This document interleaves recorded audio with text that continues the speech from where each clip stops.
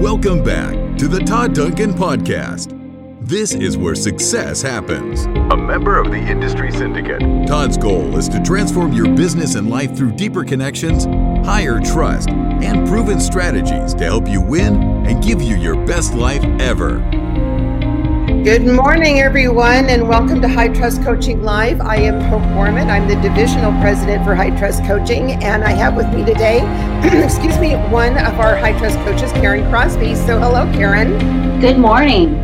Thanks for having me on. Absolutely. This is going to be so much fun. I just can't wait to get started. So I want to tell everybody a little bit about Karen for a moment. So Karen is a mortgage professional for more than 35 years.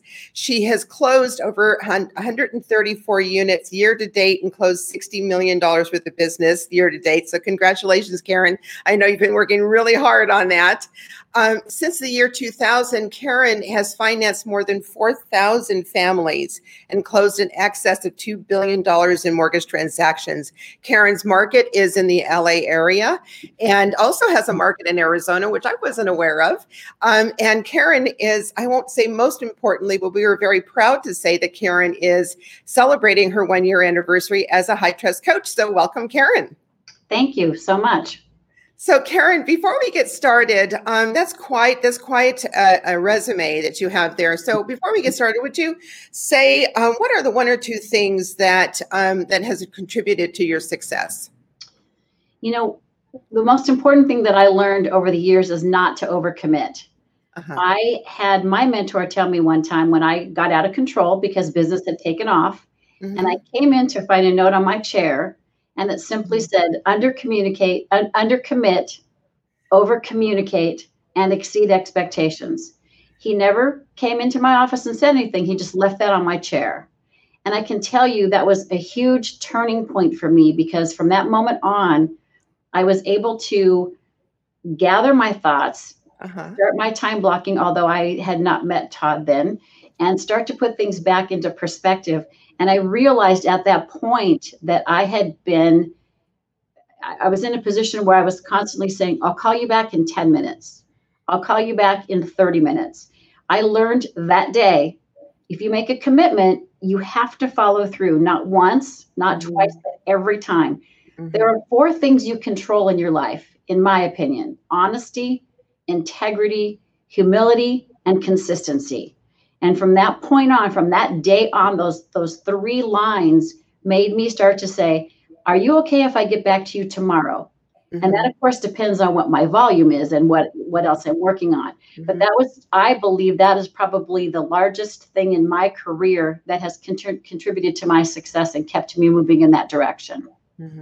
You know, it's really interesting, Karen. I had started in the industry in the mortgage banking environment, and then moved into a retail banking environment for mortgage with a large organization. And one of my culture shocks when I went into that banking environment is how people didn't return calls.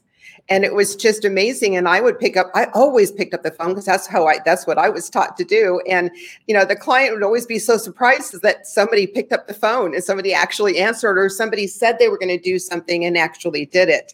You know, so it kind of, would you say it probably grew your business because people could rely on you, and people, what you said you were going to do, you did? It definitely grew my business. And I use that motto today. And I say that to everybody that I mentor or work with. Undercommit, overcommunicate, exceed expectations. That's the best you can do, and that's all you can offer. Yeah. And it's interesting, especially in today's environment. I was talking to a client yesterday, one of our coaching members, and she was saying that she just got a new relationship with a new referral partner who is a big producer in her market area. And she was so, excited to get this new relationship. And he was working with one of the top producers in her market. And she said the reason why this agent chose me was because of the fact that I communicated, that even though we didn't close on time because of the volume of business that we're dealing with right now, she says the fact that he didn't have to call me, that I communicated on a regular basis with him, letting him know where we were, what our timeframes were, and that type of thing, that he appreciated that more than not closing on time. I agree. And I run into that as well. And that's part of the not overcommitting. When an agent calls me and says, can we close in 30 days, depending on which market we're in. you mentioned I'm in Los Angeles or California and Arizona. Arizona's having a harder time getting appraisers to come out for properties right now, Yes. depending on the area, especially Yeah. vacation areas like Havasu, places like that. So sometimes those appraisals are taking 3 weeks, and I'm letting the agents know, I can have your credit approval completed. I want you to know we probably will not close in 30 days. I'm setting that expectation for you right now today. We'll push, we'll rush, we'll do whatever we can, but please be prepared and let everybody in this timeline know, let your seller know, let the buyer know, this may not happen. So it's again, like you just said, setting the proper expectation and communicating. And communicating. Letting them know where they're at. We found an appraiser. He wants $300 or more. Do you want to do it? Do you not want to do it? It's their choice. Right. So let me ask you a question about that. So this is something that I think what a lot of our coaching members or people in our industry kind of run into. So on the topic of communication, is there ever a time that you just plain old don't want to make that call? Something's gone south. Something's not going to close on time. The borrower got new credit. Now they don't qualify. Is there ever a time that you don't want to make that call? And what does that call sound like? Oh, never. Even 35 years in business, I've always told my team, it's not your job to deliver the bad news. It's my job. So you come and let me know what it is, and I will make the phone call. And I have to tell you, even today, there are times when I will stare at my computer, I will put it on my calendar, and I will snooze it. That's a tough call to make. But what I've learned is the sooner you make that call, the easier it is to give that information out. It's easier for somebody to swallow and process what they consider to be bad news or a setback when you give it to them straight and you give it to them, sooner than later. The longer you wait, no matter how hard it is, and no matter what, Mom, I took the last cookie, right? The longer you wait to say it, the harder it is to do it. So usually I just had to make that phone call with somebody where we had parents co-signing for the son. The dad took all of the income and gave it to the mom last year. So oops, he doesn't make any money anymore. We had to start all over again. Dad had to co-sign. Mom had to co-sign. Now mom stopped taking paychecks because they're self-employed. They wanted to make sure they had money left in the business during the pandemic. I'm like going, oh no. I call them and I see them socially also sometimes, right? We work out together. So I said, my phone call started with, I'm probably not going to be your favorite person anymore. And the second I got that out, it was so easy for me to tell him what happened. But it was so hard to try to figure out that first line was. So even now, 35 years in business, sometimes those aren't easy calls to make, but you have to make them. I only delayed that one day. Right. Exactly.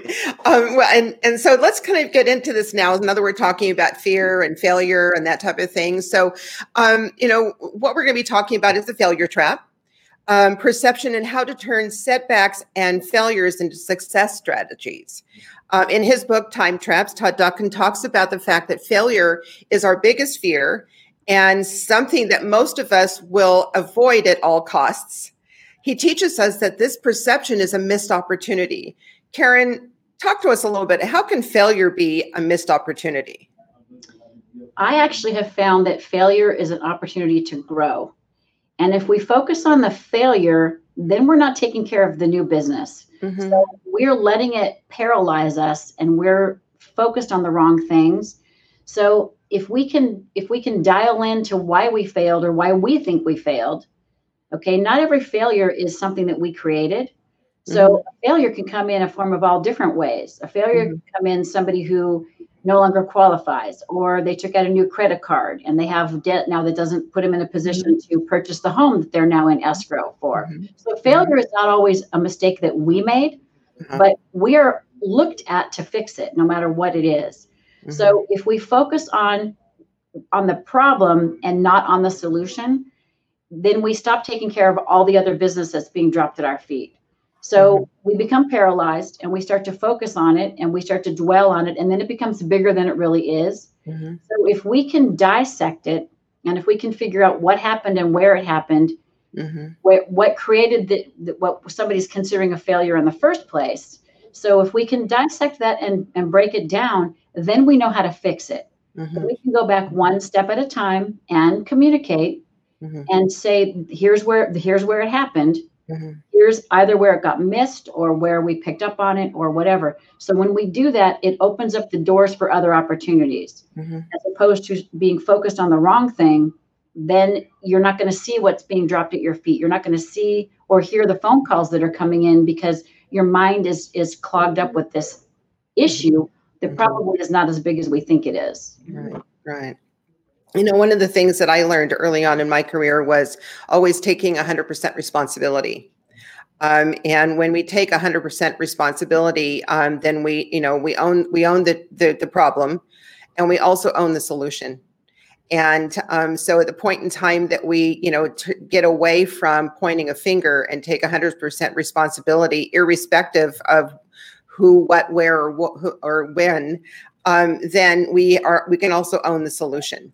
And I think that that's really important. That was also incredibly empowering for me when I kept saying 100% responsibility. What are we going to do about this? How are we going to manage this? How are we going to be, and so when I was making that, that telephone call, or when I had that failure, it was, this is what happened, and here are my solutions, right? So I always came in with always made sure that I came in with the solution. This is how we're going to manage this. This is how we're going to solve for this. This is how we're going to resolve this and move forward. And so we kind of just streamed right through it. So that's really kind of very important. And you're absolutely right, Karen. I think that it's really important to take a step back. And I don't think a lot of us really do that, or many of us do this, to actually take a step back and look at a failure or a setback or something that went south and said, okay, what could I have done differently? What will I do differently? Because I think that we get tested, and this issue will come up for us again until we've solved for it, right? That's correct. And the other thing is, by taking 100% responsibility, I do the same thing, because when you do that, it doesn't allow them to attack you. Somebody can be upset. A client can be upset and frustrated, but it's our job to bring the solution to the table. Sometimes the solution is you have to wait a month, or you have to wait 2 months. You spent your down payment, or you took on new debt. We never know what, you and I don't have a specific what the failure is, right? But by taking 100% responsibility, even when I know I've discussed, don't open new credit cards, don't go buy new furniture, whatever. If I say to them, I must not have been clear when we had our first conversation, our initial conversation, I take responsibility for not making it more clear to you that was not going to work for us. So you're right. When you do that, it takes the attack out of it. But we do have to have thick skin, and that is no matter what happens, or basically who really ultimately is responsible. They have to have a scapegoat. People then become frustrated. When they become frustrated, they become angry, they're disappointed. So now they have to have an go into attack mode sometimes, because now they're defensive. The best thing that we can do when there is a mistake or something that has failed in what we're working on is, do not become defensive. You have to sit back and say, you're absolutely correct. You are absolutely correct. And let them vent. And most of the time, I find that they'll calm down.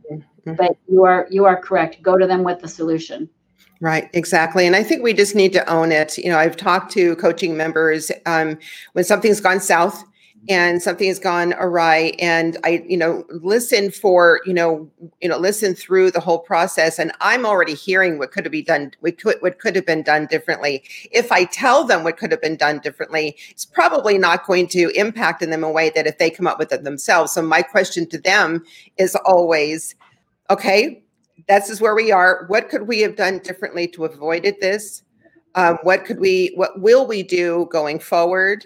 And, how can we set the client's expectations better? How can we make sure that they understand, whatever those things are, so that we just keep fine-tuning our business, which is what I think you've done, Karen, in your business, is that you have just kept fine-tuning until you've got now a very, very well-oiled machine.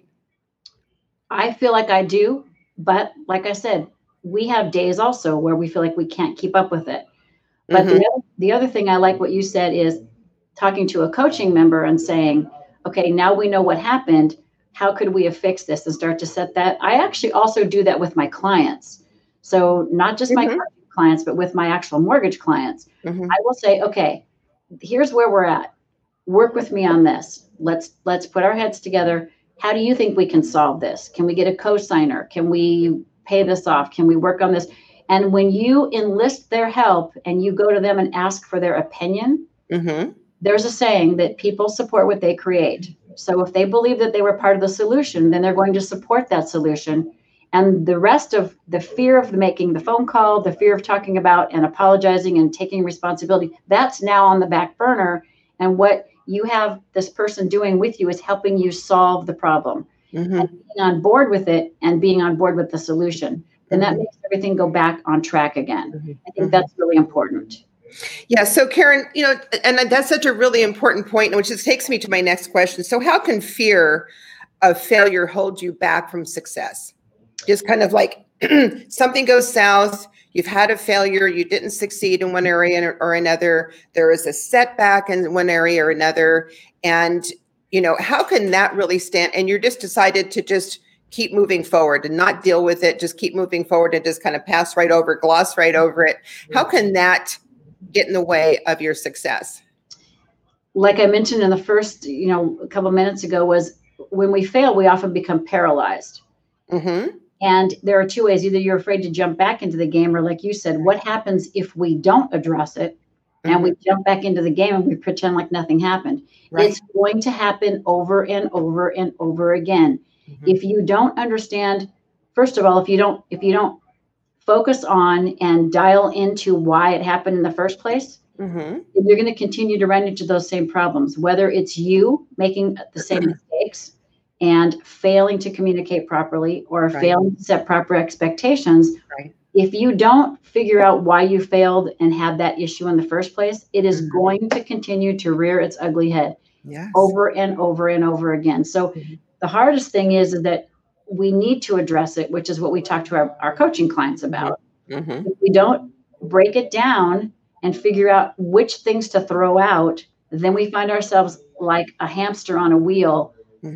We're constantly running to fix things and put fires out, and we cannot be productive.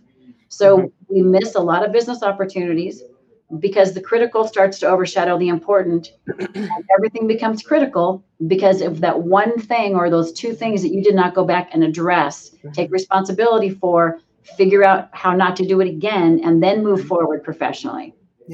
That's what I found.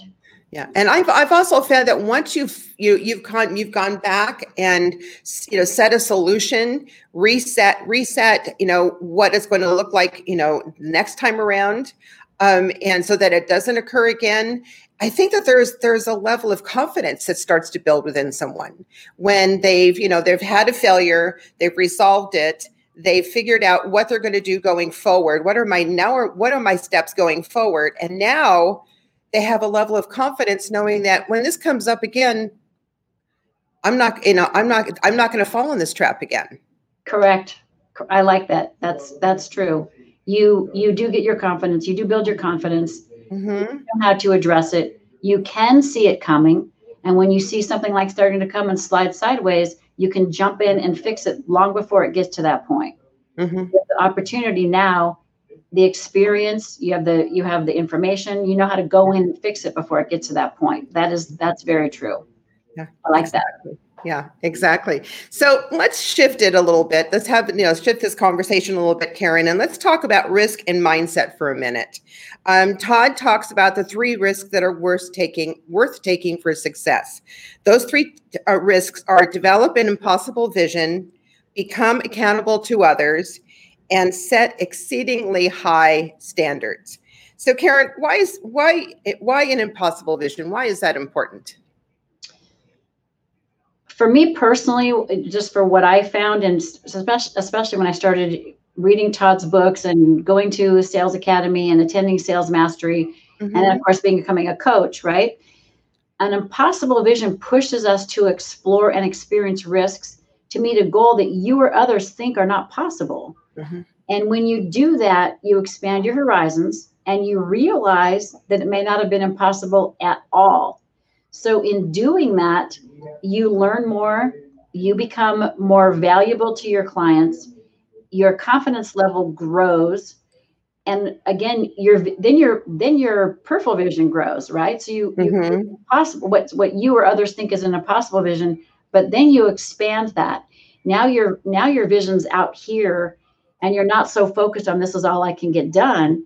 You actually get to see that, wow, I actually can go that way, and I can go that way, and what you thought you could accomplish. I think at least for me, I ended up accomplishing more than I think I can accomplish.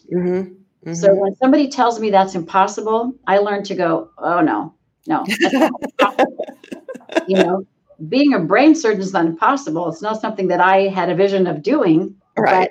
But I think if we push ourselves and we have the right focus and the right passion about something, that what somebody considers an impossible vision, including ourselves, we then have that experience, and then it's euphoric. And then you realize it was so exciting, and look what I've accomplished. And it makes you create what appears to be yet another impossible vision. And that is pushing yourself. You want to hit 20 million, you want to hit 40 million, but then you've hit 50 million instead. Right. Because you implemented these programs and you pushed yourself to take that risk. I think it's very exciting. Yeah, it's very true. And it's really interesting this year, 2020, that, majority of our coaching members, if not all of our coaching members, have increased their production and their business 2x, 3x, 4x times. And, one of the things that I keep bringing to their attention is, well, now you know it's possible. Correct. So now it's possible. And I'm wondering, as we start moving into business planning for 2021, what the conversation is going to be, and if it's going to be, well, if I can, mirror what I've done in 2020, I'll be happy. And I don't know that I'll accept that. I don't know that I'll accept that vision. Right. Right. We want to push them. We want to push them to be the best version of themselves. And one of the things that I tell my coaching clients when they talk to me about my volume is, I compete with Karen Crosby. I don't compete with the guy next to me. I don't compete with the guy across the hall. I congratulate them. I think they're amazing. I compete with myself. I push myself because I know what my goals are. 35 years in business, I am not 35 years old or 30 years old, starting in the business, have a family to support. I'm in a different position. So now I want to take care of my clients, and I want to make sure that they're taken care of and that I am their go-to person. But I also want to train, possibly a few years from now, I'm not ready yet, but possibly a few years from now, the person who's going to succeed, be my successor. I want them to start to see these things and have these visions and have these dreams. So yeah, exactly. So I compete with me to make myself better. And that's what I tell my coaching clients. Don't worry about the guy next to you, what volume they're doing. Worry about how you're implementing your ideas, how you are envisioning, your volume and creating your impossible dreams and visions. Set your goals and focus on those. Don't watch the guy who's running next to you, because he could trip and fall. He could make a mistake. He could fail to address the failure, right? Yes. Focus on what you are talking about. Focus on what you want to do, and don't worry about what the guy next to you is doing. Stay in your own lane and follow through with your commitments and your communication with your clients. Right. It's kind of circling back to your goals. And I would imagine, Karen, if you were competing with yourself and if you are your own competition, that I would imagine you keep that bar pretty high. Definitely. I do. When you don't hit the number.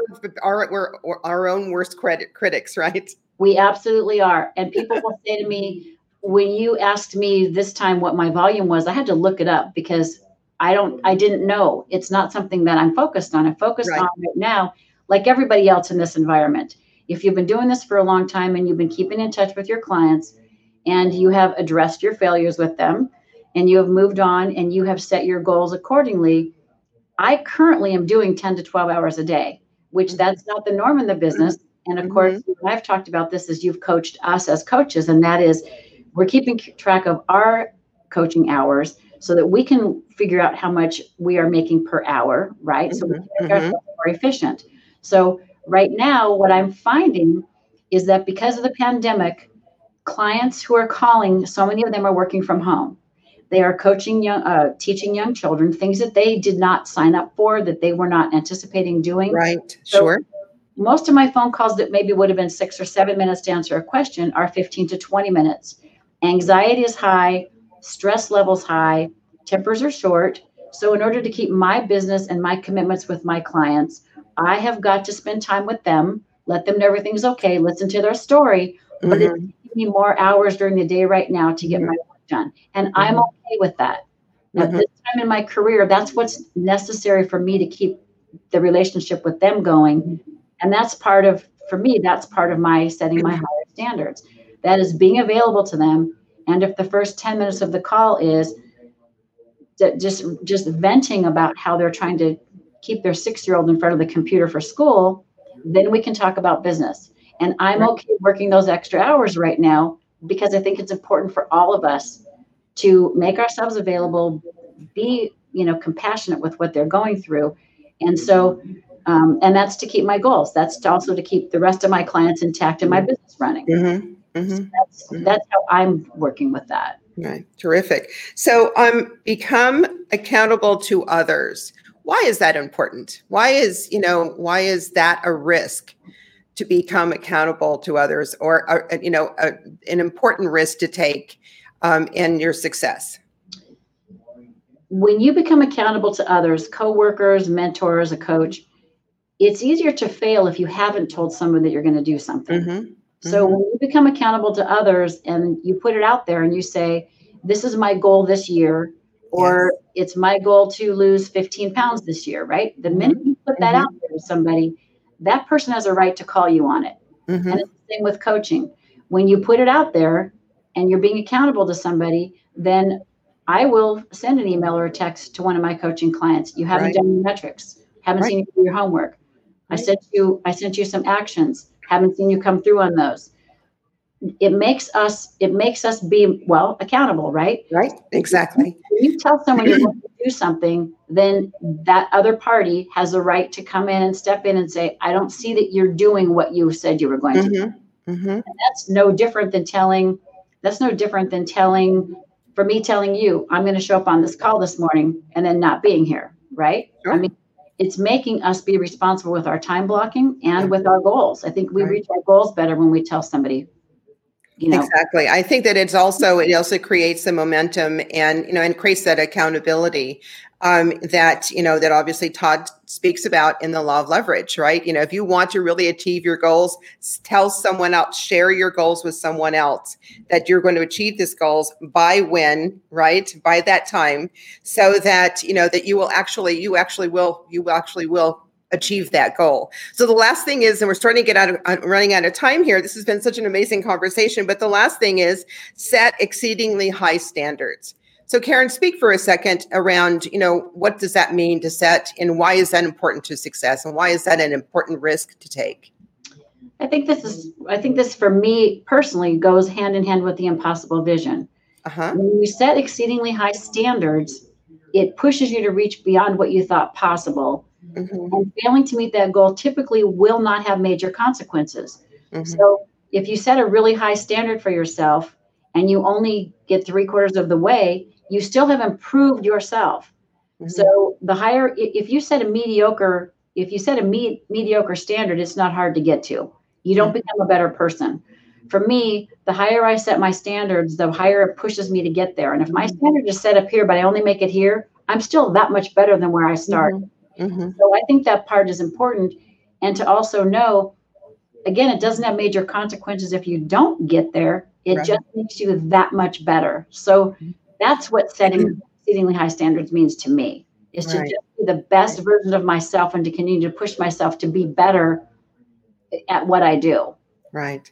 Well, the thing is the first time that I learned this from Todd, it really kind of, it obviously impacted me in the same way that it did you. But I took it another step where Todd is talking about the fact that when we set exceedingly high standards, that bleeds into and impacts the clients that we work with, the referral partners that we work with, the people that we surround ourselves with.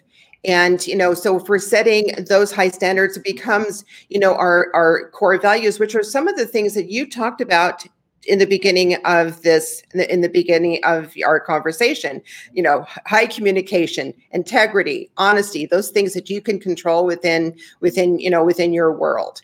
And those are those exceedingly high standards that, this is the filter through which everything goes through. All my decisions are made, and how I'm going to do business, and how what my partners need to look like, right? What do those relationships need to look like? And when they don't look like that, will you modify your standards, or will you continue to move towards that high standard? Right. And you got to continue to move toward that high standard. Exactly. You can't, the minute you modify it, everything that you've put out there, and that's part of telling somebody, being accountable to somebody, the second you set that standard and you put it out there and people watch you, people are watching moves and things that we say and do every day, and we don't know it. Yes. And it's that same line of when you step out of your car into a parking lot and there's a piece of paper. Integrity is who you are when nobody's watching. Do you pick it up or do you step over it? Right. Right. I've never forgotten that statement. Those are things people told you, I don't know, you're 6, 10, 12, right? 15. Mm-hmm. But I always think of those things. Integrity is who you are when nobody's watching. And that's where I set my standards. And that's where I set my vision, is to be the person that I want everybody to believe that I am, but also to act on that, also to be that way. Mm-hmm. Mm-hmm. Exactly. I love that. So Karen, you have been a coach with us for a year, so congratulations, and thank you for being a part of High Trust Coaching. We've really it's been a tremendous amount of fun to have you join the High Trust Coaching faculty. You've got this monster business, been in business for 35 years. Tell me what made you decide to become a High Trust coach, and how has it impacted you in your business? I believe that anybody in our business who's successful has not gotten to our levels without the help of somebody else, period. I don't care who you are. Mm-hmm. Everybody has had somebody in their life who's had somebody to push you, somebody to hold you accountable, somebody to teach you, somebody to come alongside you and build you up. Mm-hmm. And so as I was moving up through the ranks, business-wise and professionally, the more business that I started to see myself doing, and the higher my numbers grew, I used to tell my team, the more our name gets out there and the more business we do, the more accountable we are to everybody who's watching us. And people are watching everything we're doing. Now they know who we are. Now they know our name. So now we have to stay, integrity. We have to meet our goals. We have to have better communication. We have to be more polite. We have to be more respectful. Mm-hmm. So in doing those things, I feel very strongly that somebody who's been doing this for years and has become a top producer, I had people helping me. I believe now that it's my mission and my responsibility to take that information on, pass it on to somebody else, and help them be able to come to, reach those goals and learn how to overcome failures. And I think it's our job to mentor that person underneath us. I think it makes sense to help them grow, and it's exciting to watch them grow. I don't know. I start to get really almost emotional about it because I love so much what I do. And I think that the more volume you have, the more you need to make yourself accessible to other people. Right. People open my door every day or call me, how would you solve this problem? How would you fix this? Coworkers. It's my job to help them, because when I had those issues 30 years ago, I didn't know how to solve them on my own. Sure. And if we don't help somebody else, and that's why I wanted to become a coach, if you don't give back to people who gave to you, I don't believe we get to keep what we have. I don't believe that we get to keep growing. Mm-hmm. And when people are looking at you, you want to be respected. When your name is out there, you need to be available, and you need to give them information to help them grow their business, because that $10 million producer next to you could be the next $100 million producer with the right coach, with the right information, with the right help, and the right push.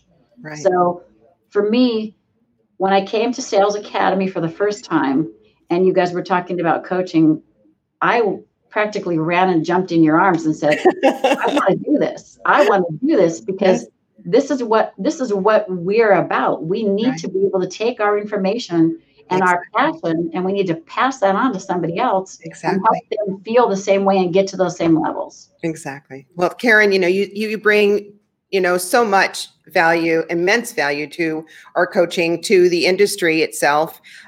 We're so pleased and proud and honored to have you as a high trust coach, and your passion and your heart is, I think is what, really kind of comes through in everything that you do.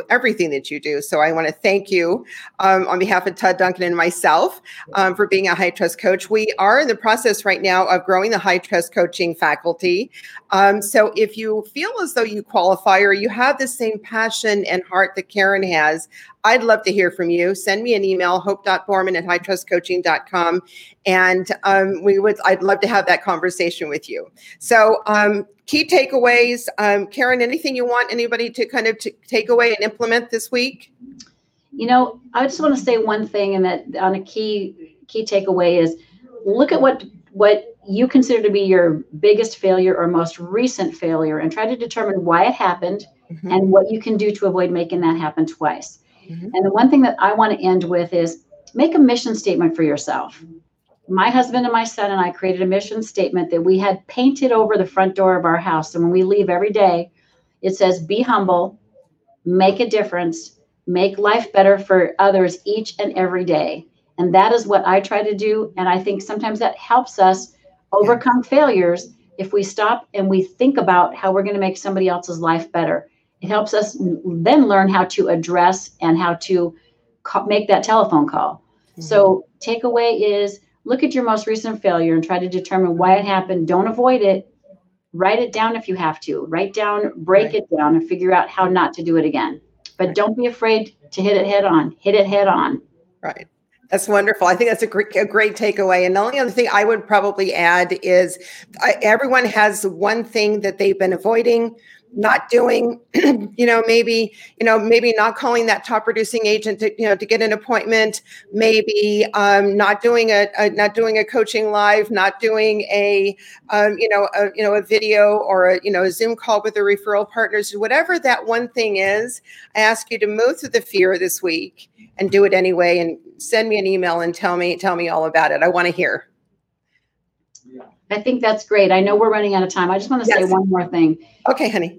That my mentor years ago said to me, he asked me to do something and a coworker overheard our conversation. That's when we mailed applications. We didn't have email. And he asked me to mail an application.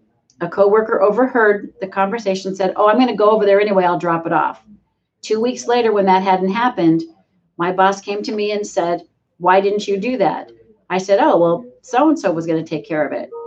He looked at me and said, if I have to do it myself, what do I need you for? And rather than cry, just so you guys know, there's no crying in mortgage. There's no crying in mortgage. No crying in mortgage. I stood there and looked at him, and it took me a second. And this is the same as a failure, right? I had to get a hold of myself and control my voice. And I said, you are right. And I walked out of his office. In my head, I said, you are never going to say that to me again. And he never had to say that to me again. And that was 35 years ago. Exactly. That was one of the other biggest things that I learned going through this business. Yeah. So when you have a failure, I think, the great thing to say to yourself is never again. Correct. Right? Never again. So I want to thank everybody for joining us. Good morning, Cindy. I see you come on board. It's great. Cindy Tomczak is one of our high trust coaches. It's great to see our high trust coaches join us. So welcome, Cindy. It's great to see you. And thank everybody for joining us today. Thank you, Karen, for your time and energy. I know you're very, very busy, and I loved this conversation with you. And make it an amazing day. Make it an amazing week. And have a great day. Bye-bye. All right. Bye-bye. This is Todd Duncan. Thank you so much for listening to the podcast. Did you know that Elon Musk has a brain coach?